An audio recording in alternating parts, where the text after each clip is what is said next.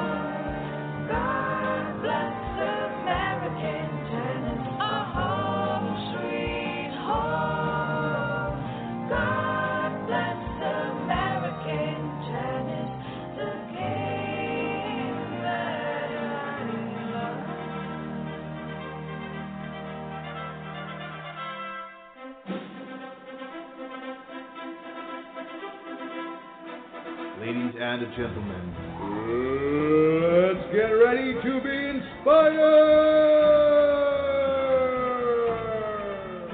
Introducing in the red corner, American Tennis!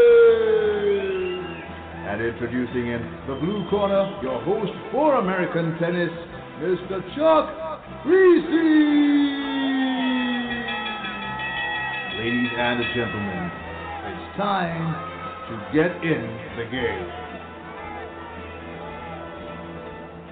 And good morning once again. This is Coach Chuck Kriese, and it's another week of American Tennis. And folks, do you believe that this is year 8? Come on now, how'd I hang in there this long? Unbelievable. I don't know what the heck. You know, I was talking to a friend recently when we first started doing these programs, and gosh, I'd like to put it all down and sort of do the transition of where I've messed up and where I've done well and just the growth and the progress. But, I'm just very, very happy that I've been able to stay on the air. And here we go with year 8 already. I'm getting ready to take a trip up to Michigan and recruit with my assistant coach, and dang, this is year 42 coaching college. And I'm only saying that because I don't know where the heck the time goes. It's something else when you've got a job that you're in love with, more of a vocation than an occupation. But before we get started, and we've got a great guest today, and for you parents out there, if you're listening, this is an important topic, and you youngsters, you'll sort of, I don't know if it's going to help you quite as much, but those of you who have an inquisitive mind, we always say the most important quality of a championship tennis player is the hunger of an inquisitive mind. I know you youngsters out there can look up everything on your phone and get the definition of everything right now, but daggone it, if you can listen today to some of the wisdom that's coming your way, it's going to help you a lot. But and we're going to get to that in a second, but I've got to set the table by telling you a story. So even though I've been in tennis 47 years, coaching college 42 years, I'm about a third-year baseball parent. And my son, who's 13, we went to a tournament this weekend. And I got to tell you the great thing, do you know that he got to play 6 games in 3 days? 6 games in 3 days. And I'm just sitting back and loving it because this reminds me of some of the junior tournaments I used to go to as a youngster. It used to be a red badge of courage to play 11 or 12 or 13 sets in one day. We used to play 2 age divisions. When I got up to be 16, we used to play 16s and 18 singles and doubles. And here we go, no tiebreakers, no, none of the abbreviated scoring, and it was sort of a red badge of courage, but I don't want to go there today with it. Again, you sports science people out there, you're not kids anymore, but kids acclimate to what's put in front of them. It's not an abusive sport when you want kids to stay tough on a hot day in the summer. It's pretty obvious that our kids are not developing maybe the way they should. But bottom line, my son got to play 6 games. It was awesome. However, I cannot tell you as a parent how tough it is for me to sit there when he's pitching and them start hitting him, and then maybe one guy knocks him out of the park, and you go, oh, my gosh. And, you get a whole different perspective than you do with a coach. As a coach, you go through so many things, and it's not quite as personal, but as a parent, it builds up your heart. It makes you feel great, and then sometimes you just hurt. And so the long story short, I want to get there. My son, we had to have a big talk on the first night. He had a bad first day, and he didn't get any hits. He got pulled from the game pitching, and then he wasn't hanging his head, but it was close. Now, it was close, but he was hurting, and I had to go through the process of saying, okay, what were the good things, what were the bad things, and sort of naming it, claiming it, and then taming it. Parents, name it, and let him claim it, let her claim it, and then you try to tame it. Don't name it and then blame it, oh, coach's fault, and then try to rearrange it. Don't name it, rearrange it, and blame it. And that's where we want to go as parents. You want to blame somebody else, but the bottom line on the thing is I'm learning. I'm learning as a parent. I don't care how long I've been in sports. It's a completely different animal. That being said, and the goof-ups that I made just as a parent, and watching the final day in the championship game, they got blitzed, and boy, oh boy, I wasn't such a good parent sitting up there in the stands. That's all I'm going to say. I wasn't such a good parent. But the bottom line on the thing, I was thinking about what would be a great program this week, and we need to save you time. As parents, we need to save you time. As kids and you coaches out there, you might be coaching beginners, intermediate, professional, but we've got a rare opportunity today. We have Coach Gaston Murray with us, and Gaston has been through the whole gamut of being a junior player, growing up as a good athlete, playing the other sports, going to tennis and wanting to be one of the top guys, and getting to go to college and playing pro tennis. And we're going to have him here to talk about stuff and how this all works out. And we want you to hang with us a second as we get going here on American Tennis, and we'll be back in about a minute and talk about it.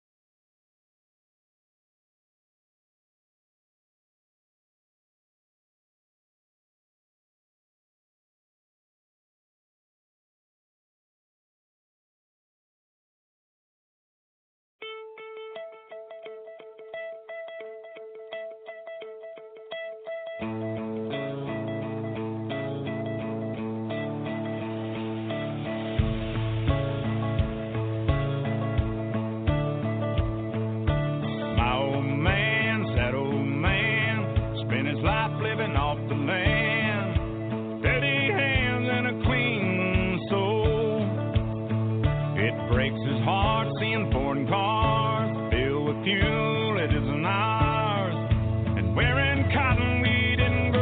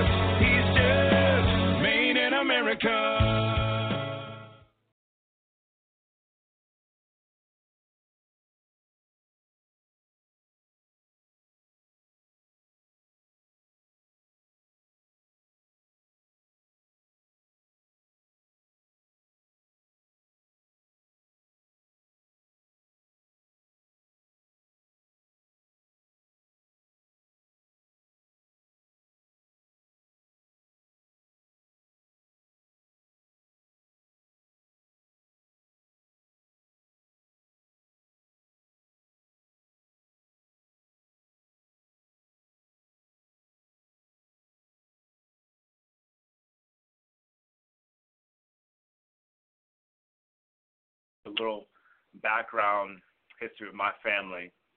My dad was a Division I college football player at the Murray State University. He played Division I football, and he played for a coach named Frank Beamer. Now, Frank Beamer, a little while back, was the coach for the Virginia Tech Hokies, but a while back he coached the Murray State football racer team. And when he was there, my dad had the privilege of winning the 1986, I believe, Ohio Valley Conference Championship. He was on that team. He was on that team. Yeah, they were great back in those days. They were. And he ended up meeting my mom, who is now a nurse practitioner and owns her own family practice in Wellington, Florida. And so they became college sweethearts. After 1989, they moved down to Florida, and I was born in 1994. And 3 years after that, my mom was actually the one that got me into tennis. Now, those of you who know me or know my background, it was my father who coached me all my years from the time I was 8 to about 15, 16 years old. Could I jump in there real quick? I don't want to interrupt you, but why did you pick tennis? I mean, you're a pretty darn good athlete. Why did you pick tennis? Well, I like to say, Coach, that I think tennis picked me. So when I was at the age of 6 or 7, my parents actually got me to get tested because in school I was having a hard time taking tests. I didn't process information well. And so when they came to the conclusion that I had these, mental capacity focus problems, I stared all that stuff. I had all that too, by the way. Yeah, go ahead. And for those of you, if you're a kid or a parent who's listening, this is common in a lot of kids. So I share the story to not only encourage you, but also give you a background of what I was going through and what led me to the sport. Anyway, quick story. Once my parents figured that out, they talked it over with me, and they said, we need to get Gaston into doing something that can help his mind focus a little bit better. So me and my dad went out to the tennis court. We started playing. We started learning the game of tennis. And at that time, it was just something for me and my dad to do. And then one thing turned into another. I remember even watching the U.S. Open, and I believe it was 2001 and 2002. Andy Roddick was playing Juan Ignacio Chela. And they were playing this incredible crazy point. It was about 20 or 30 shot rally. And Roddick was hustling, and Jim Courier and McEnroe are commentating. And there was one point in that rally where they felt like Roddick wasn't going to win the point, and then all of a sudden he runs back a lob, he hits a slap shot right into the body of Juan Ignacio Chela. He runs down this drop shot, and then Chela hits this casual volley, and then Roddick just runs to the double sideline, hits a backhand down the line winner. And when I saw that moment, it was one of the most unbelievable moments ever experienced. Inside, it was like, man, this guy has so much passion. This guy has so much heart when he's playing, and I wanted that. And that was a big part of the reason why I started playing. I didn't start playing because I wanted, fame. It wasn't because I wanted all the glitz and glam of what tennis had to offer. I think it was because of guys like Andy Roddick, who worked in and day out and put his heart on his sleeve, and he gave an example to me of why you should play tennis. And the reason is because you should play to enjoy the game. You should play because you're passionate. You should play because you're hungry. And from that moment, I said to myself, you know what? I'm going to give it all I got.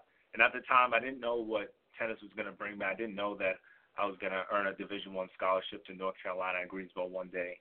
I didn't know that I was going to go through a lot of hardships with my father being my coach from the time I was 7 to 17 in high school.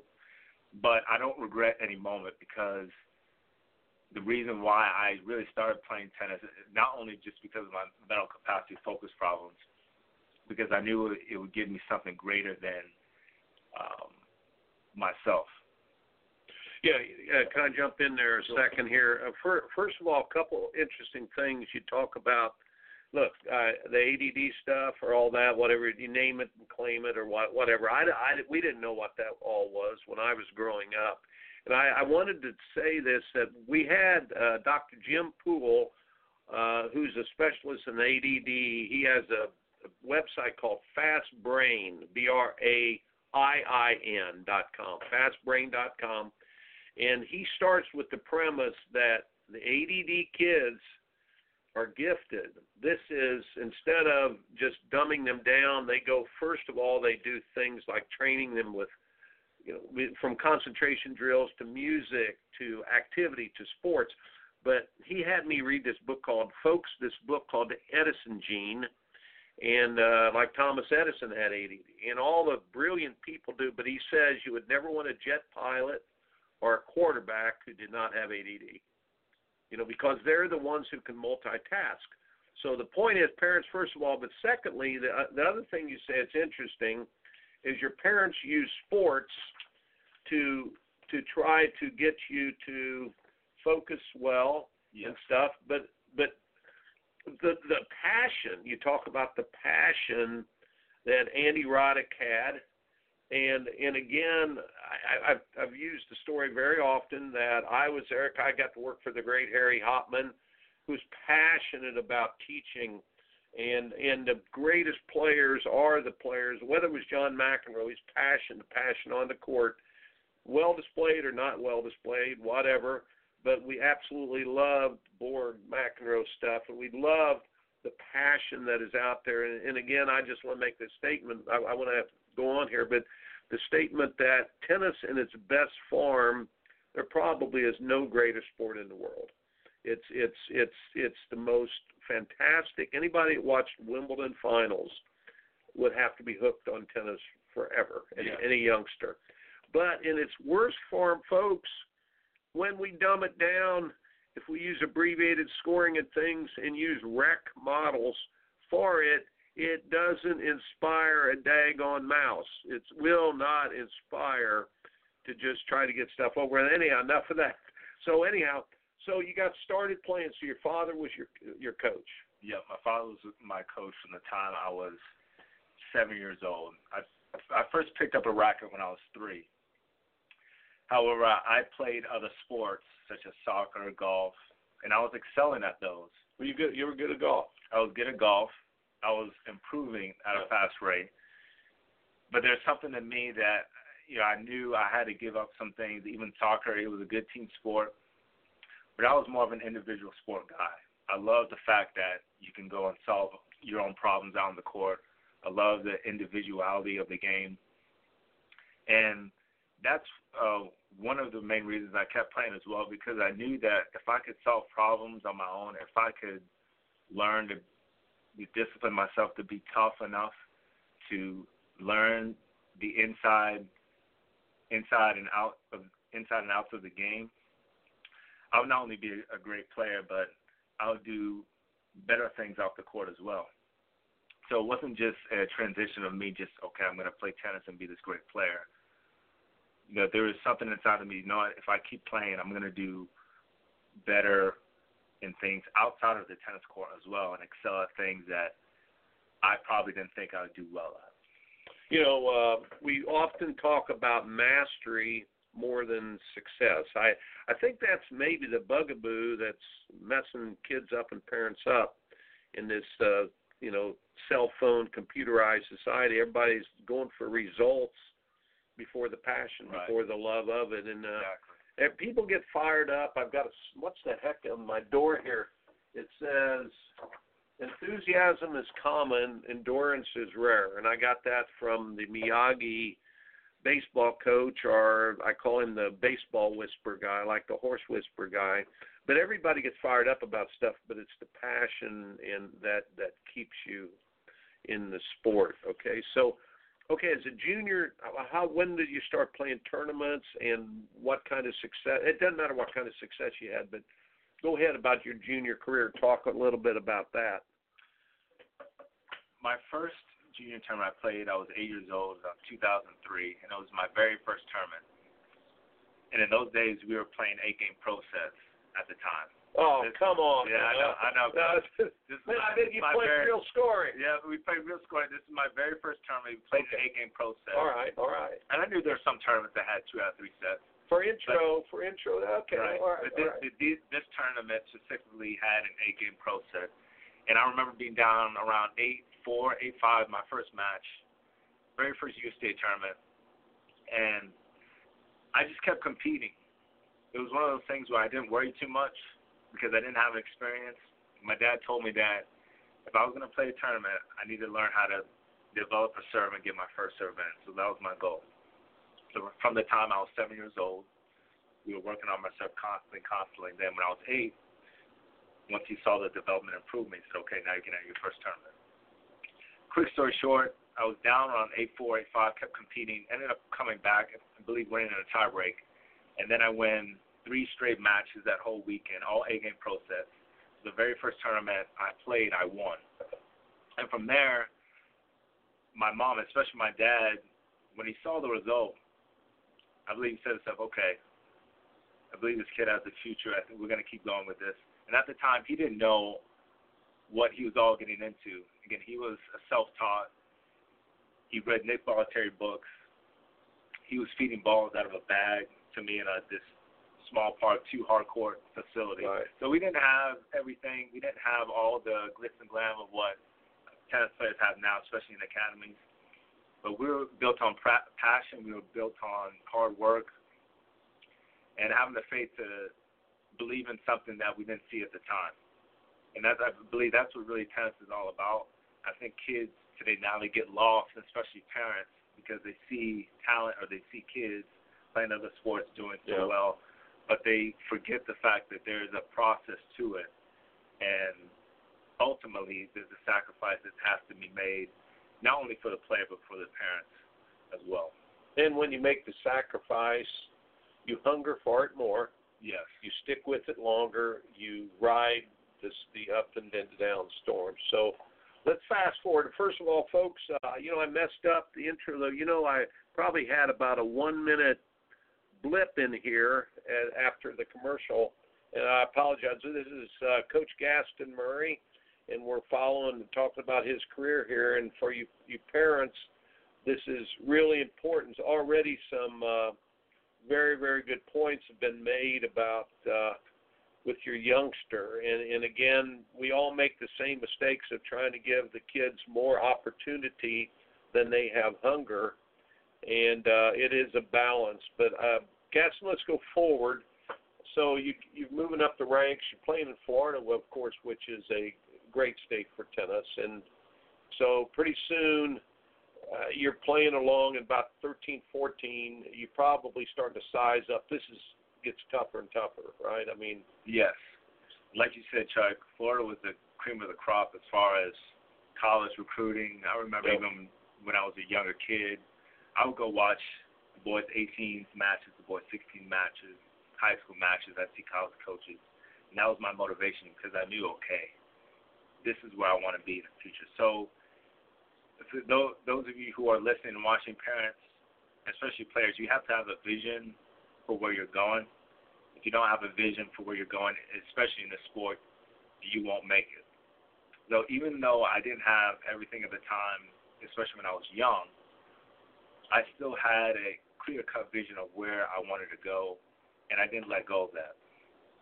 Around 13 or 14 years old, my dad was still my coach, and we had some trials and tribulations. There were some things where my attitude wasn't always the best. I was kicked out of practice. He got upset at me at times where I felt like he shouldn't. We apologized to each other, and then we'd have times on the court we'd go at it again. So it's pretty hard. So you're coaching your own son. Yeah, it's difficult, and if you're not familiar with the tennis world, the parent-son or father-daughter, father-son relationship, those are often the toughest ones.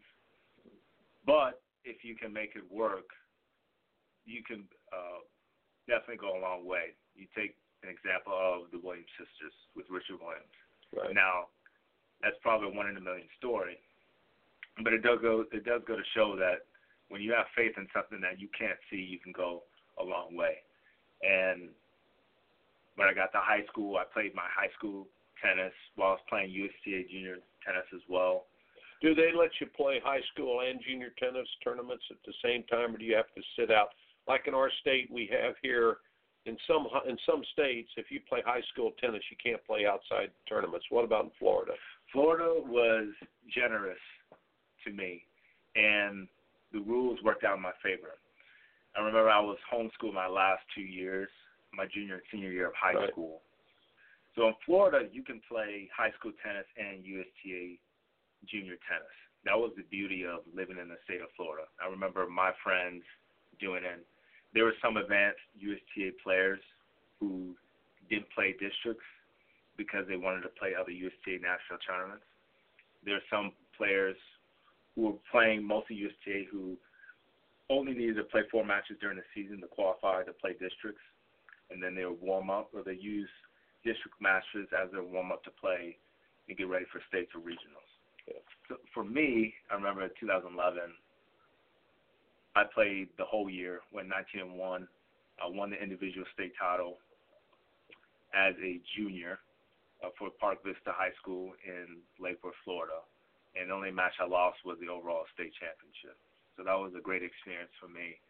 And I don't ever regret playing high school tennis. You just have to weigh out your motives and, again, understand why you're playing and what vision you have for the game. You know, this is I could go off on a tangent here, but I want to make the point very quickly. Those of you listening out there, and this program goes everywhere, but if you have a state that, say, here in the state of South Carolina, I think you're not allowed to play tournaments while you're playing your high school season. So your better players will say, well, bag it, I'm not going to play high school. Well, you don't want that, but at the same time, if you're a high school coach and your best players only showing up once a week and practicing, well, then you have a problem too, because it just disrupts everything that you're doing. And so, the coaches have a dilemma here. I spoke recently to a group of coaches, and I suggested, once again, in the state of Texas, as a college coach, I have learned that probably the best system for player development in high school follows a program that is in the state of Texas. And I'm not running down Florida or California, New York or Chicago area, which they're all really good in tennis. What I'm saying is that they have a system where the team tournaments are done, or the team part of the year is in the fall. They do about a 6-week season where they play maybe September, October, then they're done about eight weeks or something. They're done by Thanksgiving. Everything's done. So the boys and the girls both are played in the fall. Then what they do is in the spring, it's all tournament play. And what they do is they put together these great high school events, of course, to qualify for it. Every other week they might bring in 4 or 6 teams, and they play tournament tennis all spring. And then with the tournament tennis, the beauty in that is that a number 5 player might pop up and win the tournament. They make big jumps. Dual match tennis does not develop kids as fast as tournament tennis. In one weekend of tournament tennis, a player can just make a huge, huge jump. Yeah. For example, the young lady Coco at Wimbledon. Wow, one tournament. Last week at the Atlanta Open, of course, it looked like who broke through there, beat Dimitrov. It was Kevin King from Atlanta. Great player. And so the point is they make big jumps. You can make big jumps. But in dual match tennis, you only grow arithmetically, but you often fall geometrically. You fall fast, but only grow slowly. With tournament tennis, you can grow exponentially. You have a breakout in one weekend, but when you fall, there's plenty of guys just lose first round, then you win a tournament. So the point is for player development, tournament tennis is much better. Folks, if you're a high school coach listening out there, I would suggest that you look at the Texas model that they have. Actually, in college, I sure do wish we had used the Texas high school model, because it is built for player development, and time after time after time, you'll see most of their top players playing. So I went off on a tangent there, but let's get back to your story. Okay, so when it came time to getting recruited, Gaston, you got to be one of the better players in the state of Florida. So how did you go about it? Did you know what you're doing? Were coaches out looking for you? It's not like football, basketball, where coaches are beating the door down. Right? In tennis, especially during my recruiting time, it was a lot of hustle and bustle. And if I on my part, and if I look back, I had a scrap, and if I look back, I put a little bit of pressure on myself. I knew once my junior year hit that college coaches were going to be looking, they were going to be coming to tournaments. And so I had to create a list of myself for what colleges I wanted to go to, what specific colleges were looking for. And I remember my dad being on me because he knew, like, this is our goal, this is what we were planning for way back. And then there was a part of me that knew I didn't have to worry too much. I understood that I was a great competitor. I finished top 20 in the state of Florida in the boys 18 division. And I didn't play too many tournaments at that time or in my junior career because I maximized everything that Florida gave me. And I was truly blessed by that. So people who are from other regions, let's say maybe New York or Midwest, may not have the privilege of playing as many national regional tournaments as I did. So even though I didn't travel as much, I maximized every opportunity I had, especially during my junior and senior year of high school. So fast forward to my senior year, I've talked to maybe 1-2 coaches. Not very motivating. I consider myself a late bloomer as far as the recruiting process goes. And what happened to me was in the late winter or about spring, a friend of, or my dad, or my friend who happened to have a dad who we were really good friends with, mentioned my name to a college coach, Thomas Moser at UNCG. Right. Great man. And great coach, a very hardworking coach, knows the game, understands the game. And then all of a sudden, the ECU coach pops up, and he started recruiting me. Right. It's a funny situation. Both coaches, Coach Heinchen, I remember his name, and Thomas Moser. Sean's good. Yeah, good man. Good both recruited me. That's what happened. You start becoming a hot number. Hey, there's something here. There's something here. Yeah. So my friend, actually, Danny Mack's dad, Bob Mack, mentioned my name to Thomas Moser, and that's how my name got on the radar for the UNCG. So the message here, parents, here's the message. Look, this isn't like football or basketball or even baseball where you have some recruiting services, and some of you sign up. I don't care much for those recruiting services. They're trying to make a buck. But the bottom line, let me save some time for you here. First of all, your youngster is going to have to scrap and make connections. As a college coach in my 42nd year, I answer every email, every phone call. The best thing to do would have your youngster get on the phone and call a college coach and say, Coach, could I talk to you about this? And two things. I'm saying 60-70% are going to say, yes, let's help you out. And if they can't take you, they will help recommend you to somewhere else. If the coach says, I haven't got time, they don't answer your email, don't answer your phone call, look, they're a jerk anyway. All right, so you just weed those coaches out. Because every coach should want to help our youngsters get placed well. And it's a very, very competitive market out there with only 4.5 men's scholarships, with the way things are, and that there's so many international players coming over now.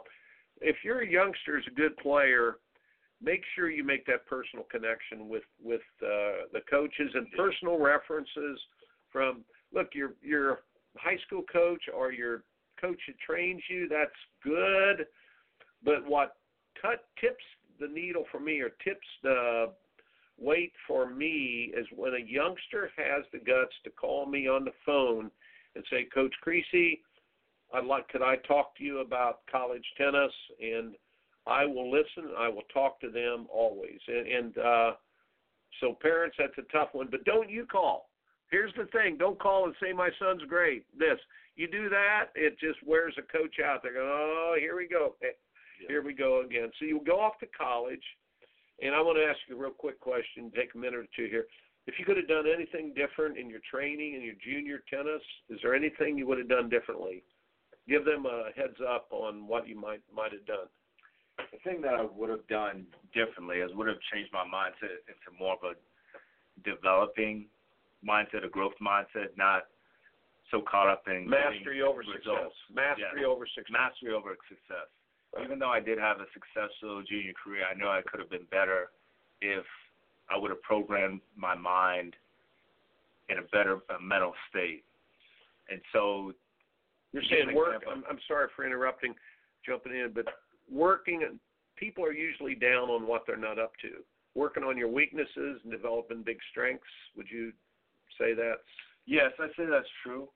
And everyone has a strength. Everyone's going to have a weakness. However, you have to understand how your mind works and how your mind functions. And if you don't understand that, you won't be able to go as far as you want to go. That's just the reality of tennis. That's the reality of any sport that you play. If you don't have a growth mindset, or if you don't have the mindset of what my dad used to say, failures and difficulties are feedback. Failures and difficulties are feedback. Fat ass. Yeah. I'll say failures and difficulties are feedback. And he programmed that into my mind so much that I remember it to this day. He said it when I was a little kid, and it's true. So if I ever had to do anything, I would develop my mind. I would personally probably go to a 2-year college, play professional tennis a little bit earlier, develop my mind, develop my strokes a little bit more, and then maybe transition to a 4-year college where my mind was a little bit more in a growth mindset.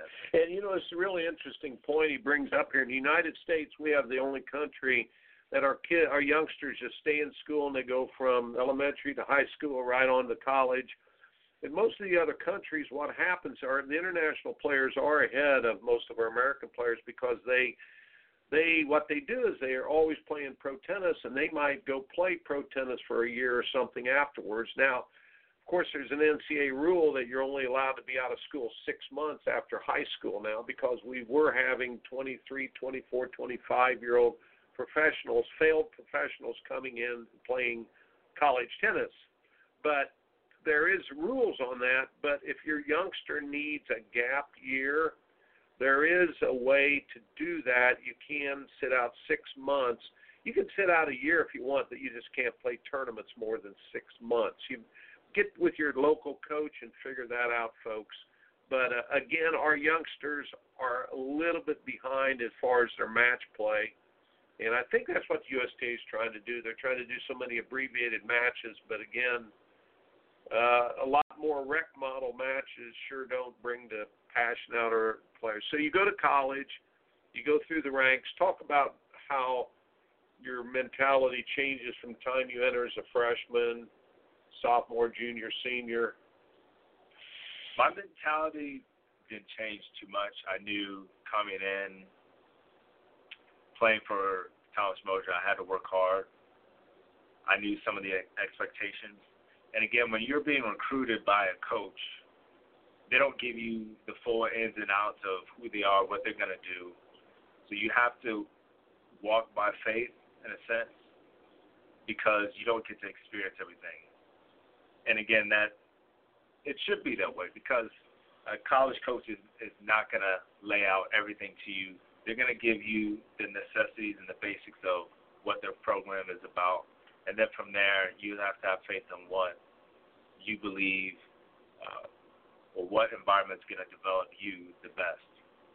And so I ended up choosing UNCG, played for Thomas Mosier. And my mindset didn't change too much. I'd say, my freshman year I worked pretty hard. I was 6-4 in the conference. Didn't get any awards, fell short.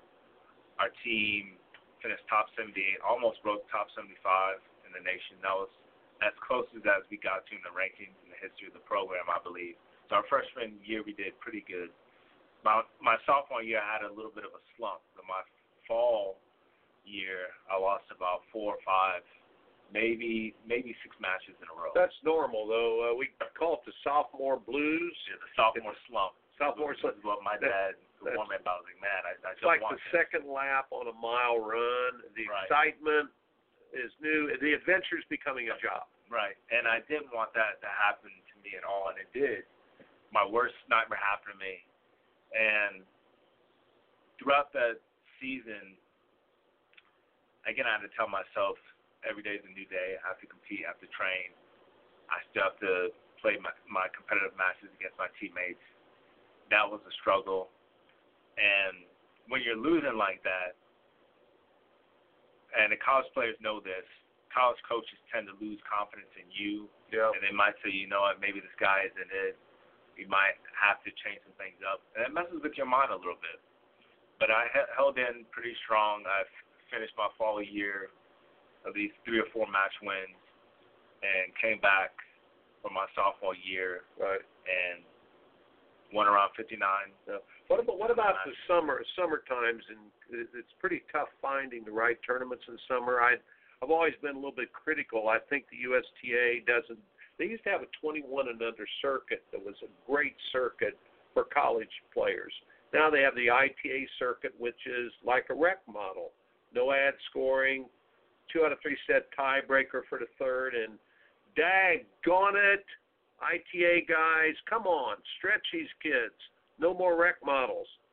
Anyhow, I had my say there, but what'd you do in the summertime? Summertime was great for me. I lived in Florida. We had men's open prize money tournaments every other weekend. Yeah, that's great.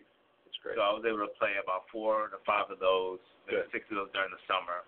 Smart. And I played all kinds of players, pro players that may have been in 1,000s ATP, 600s ATP, current college players, ex-college players, juniors players. I had it all. So playing tournaments wasn't a problem for me. I never played any ITA college tournaments, so I didn't have the luxury of playing what you call the rec model, the short format. Well, you knew they were dumbed down, right? I knew that. See, by the time my sophomore year was in, they were dumbing down the league, if you want to call it, as far as scoring, which I didn't like at all. Yeah. But we dealt with it. We practiced over and over, no ad scoring in practices. And again, that's the beauty of the sport. You got to adjust. You got to change even when things don't go your way. And I was able to adapt a little bit to it. Now, I think playing with lets, I hated that. Yeah, I hate playing with lets. Right, because I knew pros don't do it. And folks out there, you need to know how they start playing the lets. The reason that they play lets is about 20 years ago we had trouble with when they were doing no ad scoring, and you'd get down to a big point, the guy would hit an ace, the receiver would go, let, I heard a let, and they would play it over. It was cheating. So what they did is they took on this World Team Tennis silly rule. A let serve it's just wrong. It's just wrong. And the whole thing goes back to no ad scoring, and that the fact that a game point is worth 8. So when people get ace, they just, I think I heard a let. I really am convinced that I heard a let. So they did that. It was just silly, and it's just a horrible rule.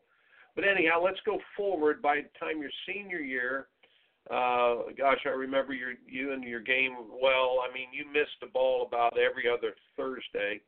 You know, you made balls. You were tough athletically, tough physically. So when you got done, you wanted to go out and play. First of all, answer the question, is there anything you'd have done different in college if you could go back and do it again? College, I would have had more of a growth mindset. Same answer, huh? Same answer, yes. Yeah. I know it's repetitive. I know it sounds silly, but it makes sense because you have to have faith in what you believe your game to be, or it actually becomes a reality.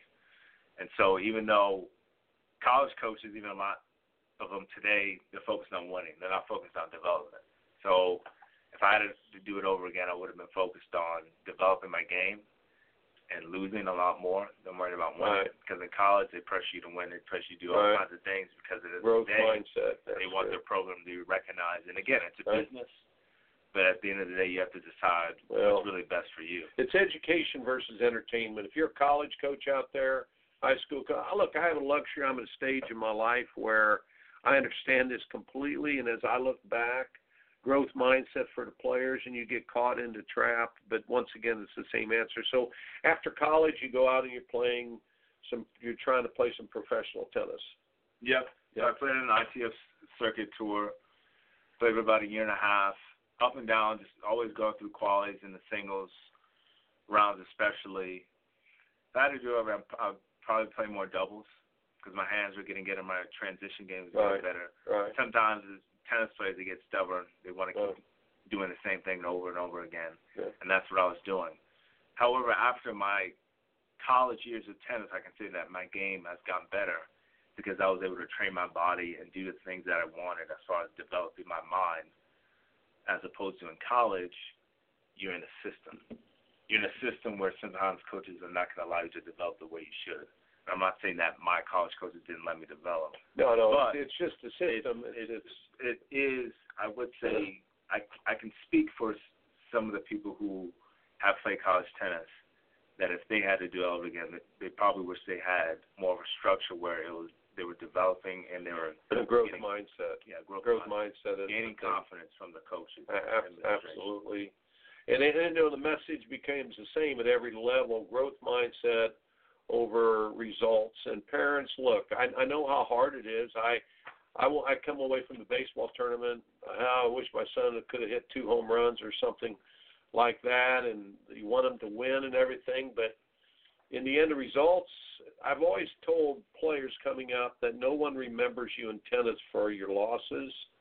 They only remembered you for your successes. Nobody's going back and saying, hey, this person who won the tournament, they lost first round, the 3 previous tournaments. And that happens all the time. It basically, the tennis gods humble you before they let you go forward. So, that pretty much is it. So, you've already talked about it a lot, but as we're still winding down here, any tips for parents or youngsters out there? You've said growth mindset and things like that, but save them some time here. What if you could?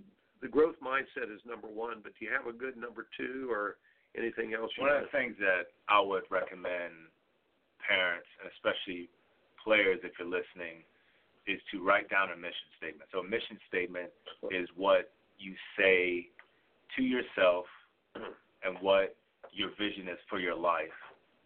And you say it every day before you start your day. So, for example, I say my mission statement in the morning, sometimes in the afternoons, but mostly mornings. You have to have a vision for where you're going. And I was recently at the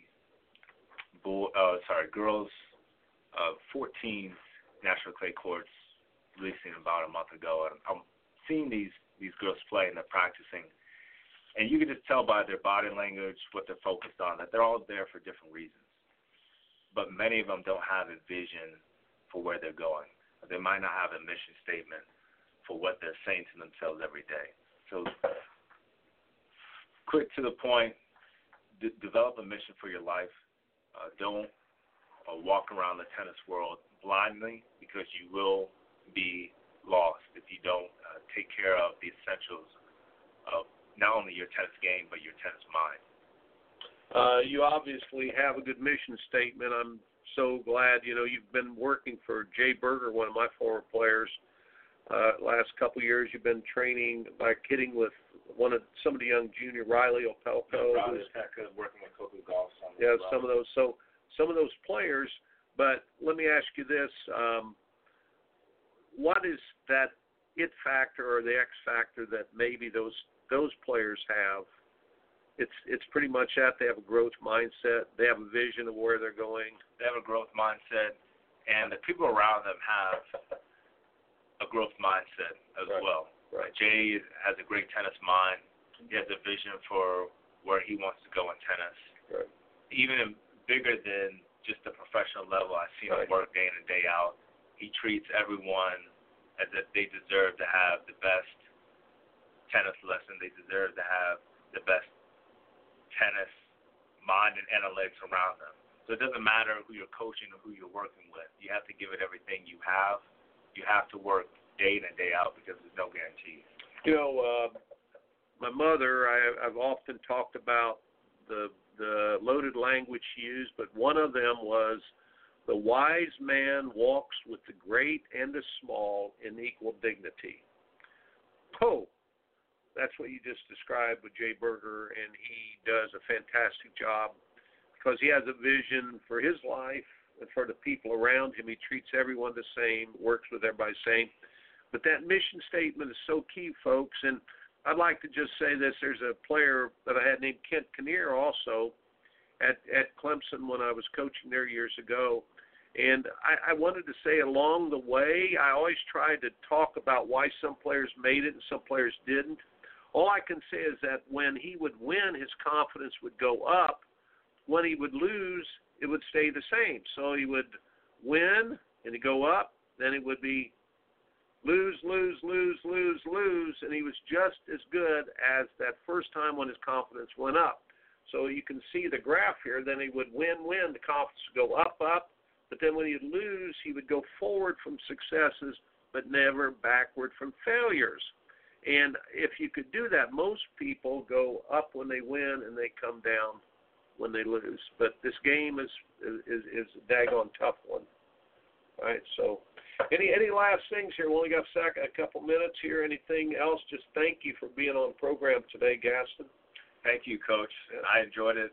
It's great to be on here and great to be in Charleston as well. This is a great city, and I'm looking forward to doing some great work with you. Oh gosh, man, it's going to be fun, and I'm getting a big kick out of every day that we get to work, and grateful for every day we get to work. And with you parents out there, again, circle of influence, coaches out there, the circle of influence is the people around you, just the people. Help that person in front of you. Your circle of concern.